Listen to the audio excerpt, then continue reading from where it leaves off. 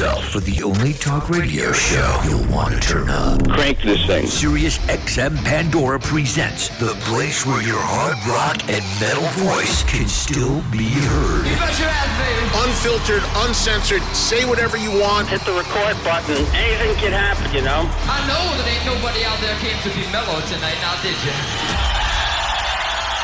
I say there ain't nobody. I say there ain't nobody not out there that even wants to be a little bit mellow, now is there?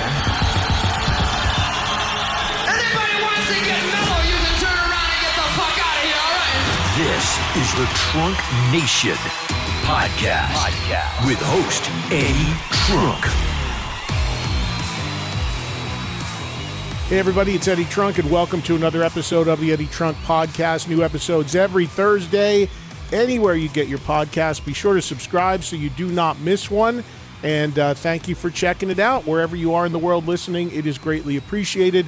As I have to remind you every week, this podcast and the interview you hear in it, every interview you hear in it, originated live on my Sirius XM radio show, which is called Trunk Nation, and heard live Monday through Friday, 3 to 5 p.m. Eastern, noon to 2 Pacific, on Sirius XM channel 103 Faction Talk. Be sure to come on board with us and listen every day on Sirius XM. You can also access anything you want, audio, video, shows, and interviews on demand on the Sirius XM app. If you are in the U.S. or Canada and you only listen to this podcast, you are only getting a tiny, tiny fraction of what I do on a daily basis on the radio. So I hope you come on board and subscribe and join us. Be sure to follow on social media at Eddie Trunk, Twitter, Instagram, and Facebook page. Today we have for you an interview that I did about 3 weeks ago roughly with Slash, who is still on tour on the never-ending Guns N' Roses Not in This Lifetime tour. I don't even know if they're still calling it that or not, but it seems like it is going on for lifetimes. They are all over the world still playing.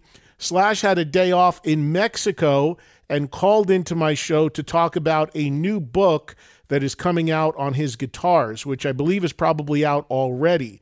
In addition to that, we talked about the Conspirators, we talked about the potential for new GNR music, and a bunch of other cool stuff as well. Always great to talk with Slash. I've been friends with this guy for a very long time, and he is a fantastic guy and obviously one of the all-time guitar icons. So it's great to visit with him while on tour with GNR, talking about a little GNR and also some other projects that he's working on. We also touched on the Guns box set for Use Your Illusion 2 that just came out, and a lot about his guitars, the book, the Capital One commercial that's running right now. You'll get all of it with Slash right now on the Eddie Trunk Podcast. Joining us now live on the phone is Slash. How are you, brother? Hey, man. I'm good. How are you? Good. It's been a bit. You're in Mexico, right? I'm in Guadalajara right now. Yeah. How's it going, man? I mean, I'm following you guys. I can't even imagine what it's like in Mexico for Guns N' Roses shows, because I know that is a crazy rock audience. Yeah, no, we did a show last night here, and it was killer. And then we had one in Merida a couple nights before that, and then we just did a whole South American run, which was great. We've got 2 more shows in Mexico. I'm looking forward to one in Mexico City, and then the next one in Monterey, which all are really fucking intense rock and roll audiences. So yeah, it's been a blast. I'm curious, man. I want to talk about this book with you, of course, but I'm curious. I was talking to the audience about this before you called in. I mean, this whole Guns juggernaut for the last 6-7 years, it's amazing when you think about it. And when you really think about it, it's on the back of 3 records that are all over 30 years old, but it just doesn't stop. The audiences are incredible. The shows are incredible. The band is playing great. Axl's been great. I mean, everything's been amazing. For you, what's been the highlight so far? Can you give me like 1 or 2 moments or shows since you've been back in the band that are personal highlights for you that jump out? Well, I mean, definitely the first show at the Troubadour, because that was us coming full circle, and especially coming back together after 20 years. That was, a really memorable and poignant gig for me.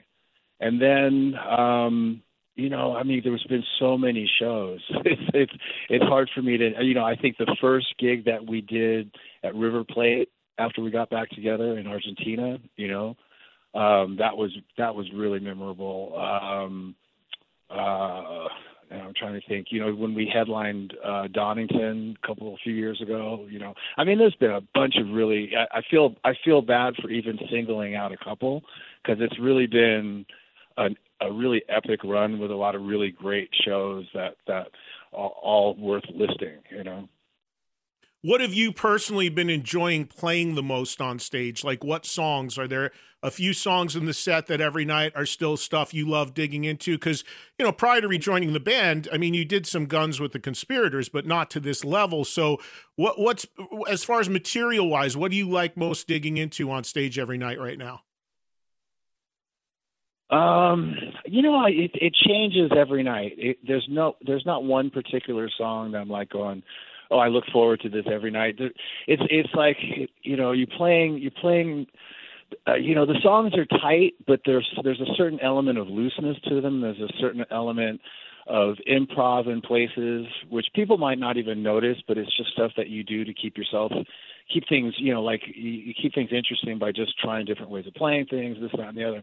And every night's different. And so you'll go into a show and doing better really comes around that particular evening, or doing Rocket Queen on a particular evening really has a moment.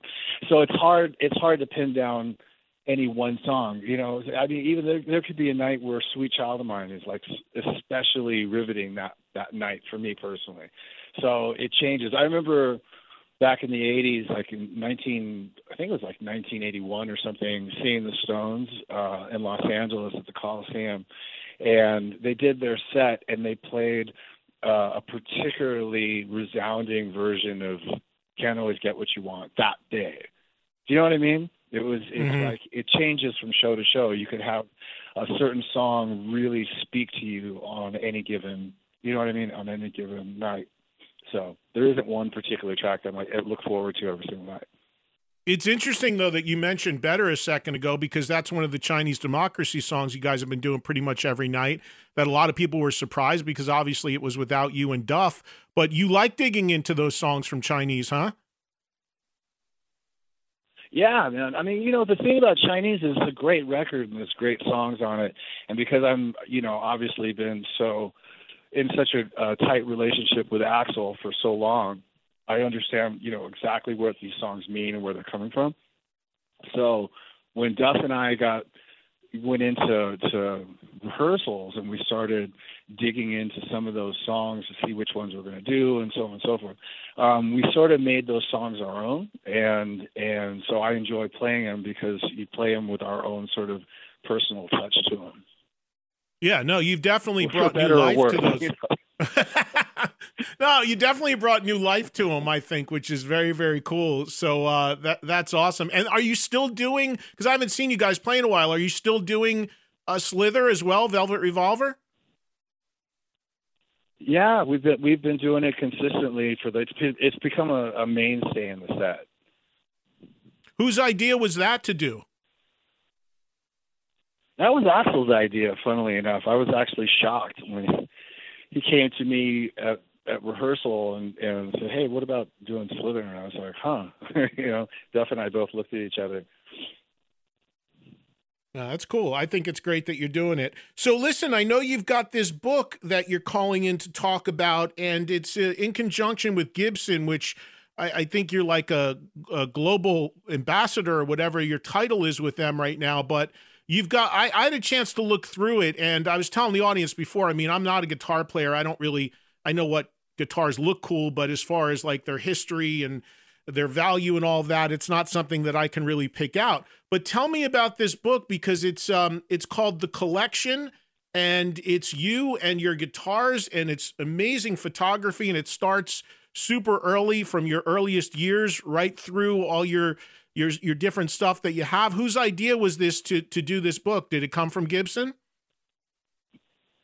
Yeah, the idea came from Gibson, and actually it was not very long ago. They called me up and said, hey, we'd love to do this coffee table book with all your guitars in it. And I was really keen to do it once they brought it up because, you know, I'm a pretty avid guitar enthusiast, and I've been, you know, picking up guitars consistently for years. And they're all, you know, I have a bunch on the road, I have a bunch in the studio, I have a bunch here, a bunch there. But you can only play one at a time. So they're usually just sitting in a vault somewhere, you know, waiting for the next session or this or that. So, you know, doing a book, you can pull them all out, and it was just sort of an indulgence for me. But, you know, they did a really great job cataloging everything. Ross Halfin shot the photos, you know, and they're really pretty. So for a guitar junkie like myself, it's like, you know, fucking fresh issue of Penthouse. You know, it's pretty cool.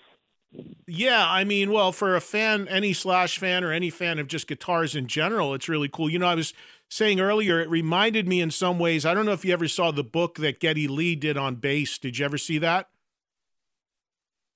No. Geddy Lee from Rush did this super huge coffee table book about his bass collection and then other bass players and their collections and what have you. But this is similar, but obviously all about you and your guitars. When you tour, like you're on the road now, Slash, with Guns, and you're going all over the world. I know from here you're going to New Zealand, Australia, Japan. I mean, you're literally moving around the globe with your instruments. How many guitars do you have right now on the road with you at your disposal on tour with GNR? Well, okay, so I have the way GNR works when we're doing like a world tour like this, we have two separate rigs. So one rig goes, say, in this territory, like, you know, like we're in Mexico now, so we have a rig that's here. After this, we go to Asia. There's a rig already over there to save in costs and travel time and this and that. So out on the road with me as we speak, I've got about 12 guitars in this rig, and I've got about 12 guitars in the other rig. So that's 24 guitars out right now. And are they duplicates? Like, is the other rig duplicate of what you have now, or do you just they're different? They're different when I mean, you know, I mean, obviously I have Les Pauls in each rig, but they're not what you call duplicate guitars, no. So a lot goes into choosing guitars for each rig to make sure that, you know, you use a lot of different guitars for different kinds of tunings, different kinds of sounds, and so on. So you have to be able to find similar type guitars to fit into the other rig so it doesn't change too much. Does that make sense? Yeah, no, that's what I was asking, because if they're not duplicate, they've got to be similar. I would imagine the same tuning, similar tones, yeah. Because you use you use specific guitars for certain songs, obviously.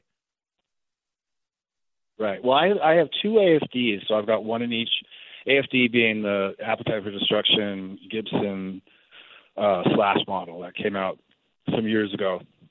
I've got one of those in each rig. So they're sort of what you consider duplicates. Then I have a main standard Les Paul that are both the same year, one in this rig, one in the other rig. And I've only got one Beastie Rich Mockingbird, right? So it has a tremolo bar on it. So I have another type of Beastie Rich, which is a Warlock in the other rig that has a same tremolo bar on it, and they sound very similar. So, and I've got two double neck 1275 double necks, Gibson double necks in each rig.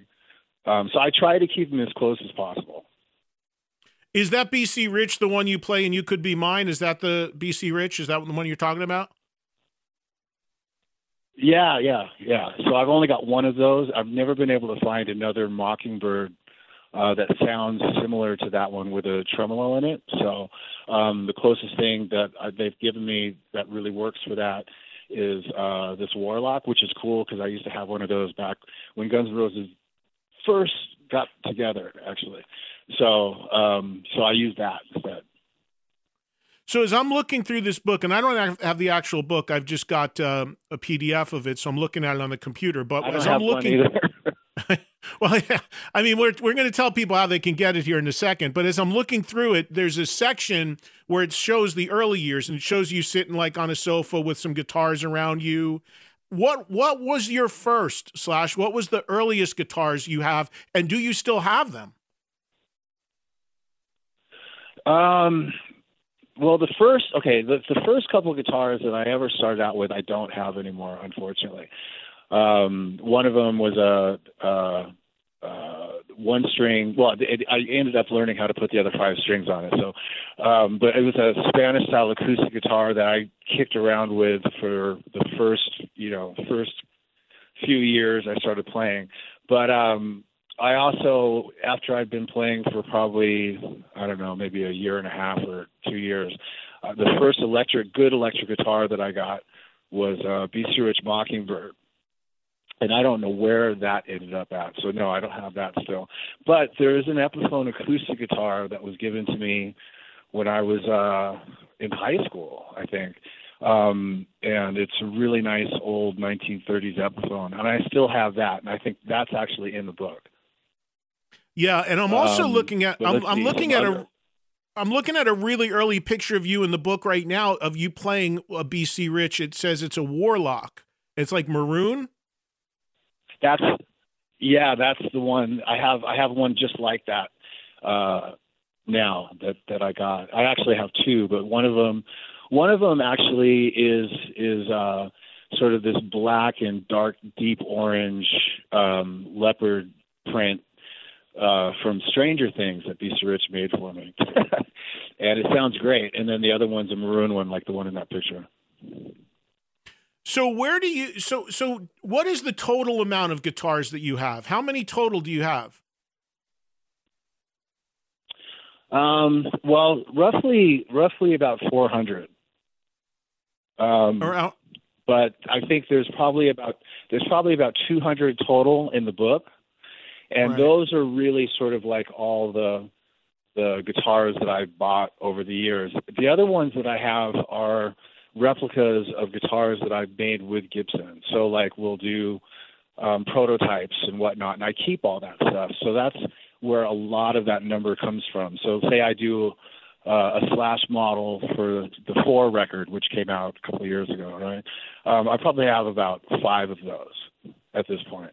And then so it's like that for all the different models I've done with them over the years, plus other stuff, little things here and there.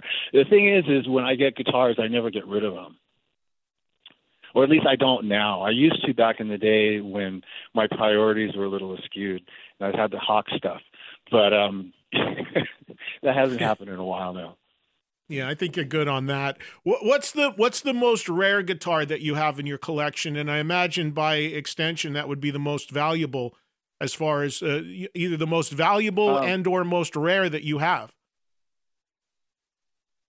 Well, okay, see that's a tricky question. I mean, I think the most rare guitar that I have is the Slash model Les Paul with the Snake Pit logo embossed in the body and the Cobra inlay on the neck, because there was just very few of those made, and they're pretty valuable. But it's not as valuable as, say, a mint condition 1959 Les Paul, which I do have a few of those. And those aren't what you call rare, but there's limited amount of them. So those seem to be the guitars that have the highest pedigree, in my collection, or the 59s. But then I have, some other guitars that are, pretty unique, really cool years for, say, a Fender six-string bass or things like that. There's a couple of different guitars that are rare, but that doesn't necessarily mean they're valuable. Yeah, is the 59 the guitar that everybody talked about that Peter Green had that I think Kirk Hammett bought from Gary Moore? Is that one of those? That's that. Yeah, that's one of those. So there's not many of those. Really, they're really coveted, and there was only. I mean, when Gibson produced them, there was only like 500 and change made. And somehow, I mean, you could, because the funny thing about the 59 is you can get a 58 and a 1960, and they're relatively the same guitar, maybe a little bit difference in the 58 neck or whatever.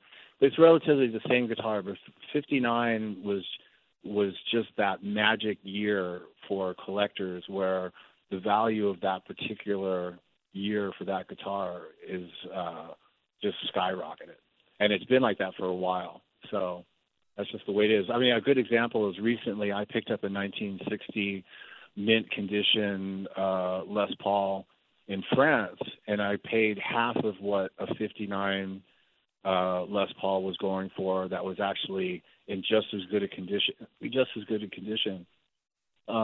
and twice as much money. I ended up not buying it just because it didn't make any sense. And I mean, this might be impossible to say, but do you have a personal favorite in your collection that maybe even is pictured in this book or not pictured in this book, as far as your favorite to play, or one that means the most to you? Well, all the guitars that I really love and use are in that book. At least up until when the book was done, because I picked up a couple since then. But I mean, the thing is you can collect guitars, but I'm also of the belief that you only ever really need one good guitar, really, when it comes down to it.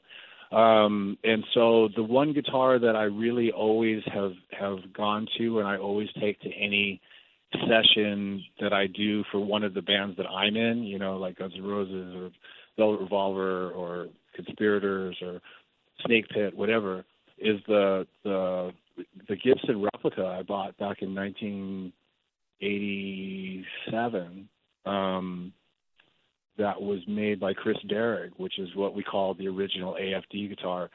Gibson made a copy of a copy when they put out the Slash model, because it was just one handmade 59 replica. But that has always been my personal, that's really my guitar, Yeah, it's amazing. And as I'm scrolling through the images in the book right now, there's also a photo of a guitar case that says, as a sticker on it, that says used hypodermic equipment with blood on it. I'm imagining that's a staged shot, or did you actually have a guitar case that says that? I don't even remember. That must have been a sticker that's just went on one of the cases. I don't recall. I would imagine it's to keep people out of the case, because it says caution, used hypodermic equipment, do not open, which could have in the 80s could have actually been real, but I'm sure now it's just, a relic. Well, I mean, I think it was tongue in cheek at any given point. The book it's real. I'm telling you, not even being a player myself, I really enjoyed the book, and we want to tell people that you can order it. So the deal is you've got to pre-order it. It's not going to be through traditional channels. You don't go to the bookstore and get this. What you want to do is go to Gibson.com/book. And my understanding is there's different configurations of the book. Are there different versions of it, or different printings? I know it's very limited. There's different packages. There's different packages that the book comes in. I can't remember the details, but you can just get the book by itself, or there's a book that comes with a bunch of other stuff or something like that. All right. So if people have ordered already, they're going to start shipping next month in November. But if you'd like to order, and this is limited, and you want to look at the different packages and versions of the book, again, the website is Gibson.com/book. Obviously the /book at the end, and that'll take you right to the webpage to order and learn more and see images from the book. It's really amazing. A couple other things I want to hit you with, man, and I'll let you go. You're all over the TV right now, as you probably know, in this Capital One commercial playing Sweet Child of Mine. Tell me about doing that. I've yet to see that commercial on TV. I saw the finished edit, and that was it. They hit me up and asked me if I want to do this commercial, and I normally, that kind of stuff, I'm sort of like, yeah, nah, but I like the Capital One commercial, so I said, let me see the treatment just to see what it is, and it was sort of cool, I was like, I like this, so we went to downtown LA and shot this thing, and it was a gas to do it. The other kids who are in the band that I'm joining, and some of the other guitar players that are auditioning for the part, were fucking hilarious. and they actually didn't put enough of them in the commercial because they were really, really funny. But anyway, so we had a good time, and I liked the premise of it, you know. And they actually had me play the whole song live in that fucking room, and then they took the bits out that they needed. And does it amaze, like, it's got to amaze you what Sweet Child of Mine has become. I would say it's probably even eclipsed Welcome to the Jungle as the biggest Guns N' Roses song. And of course, the guitar open, you know, the lick is just one of the most iconic things ever. I was watching this, I don't know if you know about this, but there's a show on Showtime right now. It's called Let the Right One In, and it's about a guy whose young daughter is a vampire. It's actually a cool show. I just watched it last night. It's one of my favorite horror movies of all time. So do you know there's a series now? That's one of my favorite horror movies of all time. Do you know about the series? Yeah, I heard that there's a series. I haven't seen it. I do know about the series. I thought you were talking about the movie. I know about the series, but I haven't seen it. Yeah, so there's 2 that have aired so far. It's on Showtime right now. So I watched the first one last night, and I didn't really know what it was about because I didn't know the movie, but I really liked it. And it's the guy's got an 8-year-old daughter who's a vampire, and he's got to run around and get blood for her to feed her. And the first episode, he kills a guy to take his blood to feed his daughter. And as the daughter's drinking and goes to sleep, what do you think they start playing as the scene ends? I don't know if you know this, but Sweet Child of Mine. I think I do remember the request for that, and I approved it. We all approved it, but I remember approving it on my behalf because I liked the movie so much. So yeah, but I forgot all about it actually at this point. So that's cool. I have to check it out, but it's good, yeah? Yeah, well, I've only watched one, and they've aired 2 so far, but it's good. I really enjoyed it. I mean, so far, I'm going to watch the second one tonight, but it's real good. All right, great. I'm glad you told me that because I did forget all about it, and I have to check it out. The movie, when the series is done, watch the series, and then when that's all over, go and watch the original movie. I think the original movie is Scandinavian. I can't remember. I think it's Swedish. There was an American version of that movie that came out some years later. It's not very good, but the original version is awesome, and so you should definitely see that if you're watching the series. Yeah, well, I'll definitely go back to that. Notice how I got off the subject of Sweet Child of Mine. Well, no, but I mean, it's all connected because it's all in this stuff, like that song, Capital One commercial, that TV show. I mean, it's everywhere, that song. And speaking of guitars and tying in with the book and guitars, I mean, needless to say, the open of that song and the guitar lick is one of the most iconic things. And you had said, and correct me if I'm wrong on this, but you had said that was originally a warm-up exercise, right? No, that was somebody else said that. And then it just became one of those things that a quote that came along. It wasn't a warm-up exercise. It was just something that I was like I was sitting around the house where Guns used to live at one point in '86, I guess it was, and I just came up with this riff. I mean, so it was just me messing around. So but putting notes together like any riff you do. You find 2 notes, you go, oh, this is cool, and then you put the 3rd note and find a melody and like that. So I mean, it was a real riff. It wasn't a warm-up exercise. I think it was Tracy Guns that said it was a warm-up exercise, who wasn't there at the time. So anyway, but that's how it started, and then Izzy started playing the chords behind it, and then Axl heard it, and it started from there. So it's I mean, at the time it was just a song. It wasn't supposed to, I mean, nobody had any designs for it to be a big hit or anything like that. It was just a song that we put together that was cool before we actually made the Appetite for Destruction record. And so we put it on the record and like that. And then next thing you know, at some point after the album had been released for a while, that song all of a sudden just took off. So we're sort of blessed in the sense that you have something that's become as memorable as that. You can't really mock that. You have to appreciate that you have something like that in your career where you can have a song that really is that effective, So it's, it's cool. Is the guitar that you actually played that on Appetite for Destruction, is that guitar pictured in the book? That was the guitar I was talking about a couple minutes ago that I said that was the replica that was built. That's my main guitar, and that's in the book. It's I think it's labeled under the AFD and says it was handmade by Chris Derrick. Okay. Yeah, I do see that section. Okay, that's the guitar. Yeah, it's got a big full page of it. Yeah. Gibson.com//book. I actually did take that with me down to the commercial. Oh, so you're actually playing the guitar you recorded it on in the Capital One commercial? Yeah. I just took it down there with me because we did the commercial roughly around the same time that we were doing the book. Wow, that is so cool. Quick things, then I'll let you go. I had Miles on with me on the show on Monday. I know he's getting ready to go into full Alter Bridge mode. Him and Mark were on to promote the new record. So I know that they've got Alter Bridge stuff lined up the end of this year and most of next year.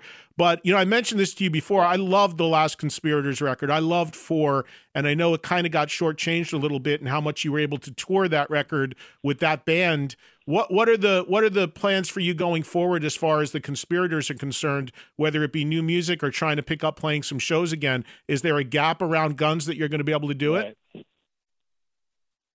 Yeah, I mean, what happened was that we between Guns N' Roses, Conspirators, and Alter Bridge, we had sort of woven this kind of schedule where we sort of all worked around each other, and it worked. But the pandemic just fucking took that and sort of tossed it up in the air, and it fell where it may. So now we're sort of, I mean, like I said, the Guns tour right now is a 2020 makeup tour. Alter Bridge is just now putting out their record, and I put out the Conspirators record during the pandemic, knowing that it was going to be hard to get a consistent sort of full tour done on the release, right? But I did it anyway. So we did a U.S. tour, and then beginning January of 2024, we're going to do an international tour, which is going to cover South America and Asia and Australia and Europe, right? And so somewhere in there, I'm going to start working on the next Conspirators record. So, yeah, it's all sort of happening. We're just having to find our lanes. Did you, looking back on the way you did the 4 record with Dave Cobb and doing it totally live, I know you had told me when we did that special, and for people that didn't see the special, it's on the SiriusXM app now. Slash and the band played live. We had a great time in LA that day. But you had never made a record like that where you basically cut it live. Do you envision doing that again? Or looking back on it, would you prefer, you think, to go back to the traditional way of recording? Well, I mean, that is the traditional way of recording. It's really, when it comes down to it. Now you're right, the way yeah. that we do it is this sort of very safe, doctored, predictable, un-rock and roll way of doing it. I mean, I've always recorded live. We always record everything as live as possible, but I could never be in the same room as my amplifier. That was the issue. So I've always had to use headphones, and that's like something that I just don't feel like I play my best with headphones because it's a very controlled environment. So I've always done it live with the headphones, then gone back and retracked my guitars. But in this case of like 4, we were all in the same room, and it was really like a recorded rehearsal. And that was just really refreshing to do it that way, and to know that you can actually do it that way, because every producer in the world will tell you can't. Anyway, so on the next record, what I want to do is do it that way, and then actually overdub some parts on it, have some harmonies and this and that. We didn't touch any of that shit on the 4 record. But on the next one, having done that, I want to do it all live in the room again with Dave Cobb, and then go and be able to do some harmonies, some guitar layering and stuff like that, So you still have the live essence of, and then be able to add to it. I mean, poor Miles. I mean, he sang that whole record basically in one take as a rehearsal, and then got COVID, and we had to keep all the tracks. So he sang great, and I love the spontaneity of it, but he never got a chance to go back and tweak anything or really, you know what I mean? It was just like we were rehearsing the song and doing, we were getting the basic track at the time, and he was singing along with it, and that was what ended up on the record. Yeah, I mean, on the next one, I want to give him the opportunity to be able to really explore what he wants to do vocally. Yeah, but that being said, I mean, his vocal's crazy great on the record, and the songs are crazy great, and I love the live energy and feel to it. It's awesome. It's cool. It's magic in a bottle. He probably would say, "Oh, I would have loved to have gone back and fixed this or that and the other," and I appreciate that.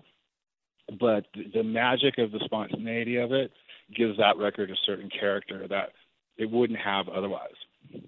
Yeah, no, I agree totally. And finally, in closing, what can you tell Guns N' Roses fans about the future of GNR? Live shows, I know the Use Your Illusion box set is coming. That thing looks massive. Have you guys been in a room and written songs for anything new down the road? What can you tell Guns N' Roses fans going forward? Well, I mean, I want to go in and cut a whole brand new record at some point, probably sooner than later. But other than that, we have stuff that we're still got to come out. So that's going to be coming out piecemeal over the next, over the next few months or something like that. So that's basically it. We have one more tour left to do next summer, and then that'll free us up to be able to go in and work on a new record. So, I'll keep you posted. When you say you have stuff coming out, you talking about the Illusion set, or maybe going back and putting out like you did Absurd and stuff like that, more of that sort of stuff? There's a handful of those songs that we actually fixed up and did when we were in lockdown. So those have yet to be released.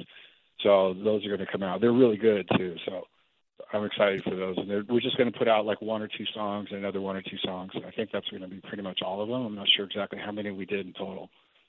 Yeah, well, that's cool because I loved Hard School. I thought Hard School was a great track, and I know there was a lot of history with that, but that was a really great song. Yeah, these other ones they don't have the same kind of amount of history because I know Hard School seriously goes way back, but there's a couple of epic ones coming out. So I'm excited about that. Cool. Well, listen, man, I appreciate the time. It's always good to catch up with you. Say hi to everybody. And again, check out the book. It's you can order it now, Gibson.com/book, and you can get all the information there on the book. You can see some images from it and the different versions and different packages. You can't get this thing in the stores. You can't go to the bookstores. It's a special thing. It's very limited. So I was saying earlier, if you're a guitar fan or a fan of Slash, and they're kind of one and the same, you can't not want to get this book. Gibson.com/book. All the best, man. Safe travels out there. Good talking to you. Yeah, good talking to you too, Eddie. It's fucking awesome to hear your voice. And I'll probably see you at some point in the not too distant future. Yeah, for sure, man. When you guys are off the road and you get a break in LA and I'm out there, we should get together, get a coffee and shoot the shit or something. That's always fun. All right. Next year, top of next year. That sounds I'll be home good, recording, man. So I'll be around. All right, cool. Listen, man, travel safe. I'll talk to you soon. Right, thanks. Man. Cheers. All right, talk to you Bye-bye. soon. Always great to visit with Slash. If you're looking for a bunch more in terms of interviews, full radio shows, audio, video, more, just go to the SiriusXM app. If you are a SiriusXM subscriber, put Trunk Nation in the search. Everything will come up. And be sure to join me for live radio shows. Everything you hear on the podcast originated on the radio show. You can listen live daily, 3 to 5 Eastern. You can hear Trunk Nation on Faction Talk Channel 103 or anytime on the SiriusXM app. So be sure to join me for the daily radio show. Here on the podcast, you're only getting a tiny sample of what I do on a daily basis, Monday through Friday on the radio. Don't forget, there's also a 6th SiriusXM show, 5 to 8 Eastern on Channel 39 Hair Nation, terrestrial radio show, lots to check out. Follow me on social media at Eddie Trunk for info and updates, Instagram, Twitter, and Facebook page. Have a fantastic week, everybody. Hope to catch you on the radio, and if not, back here for another all-new podcast next Thursday.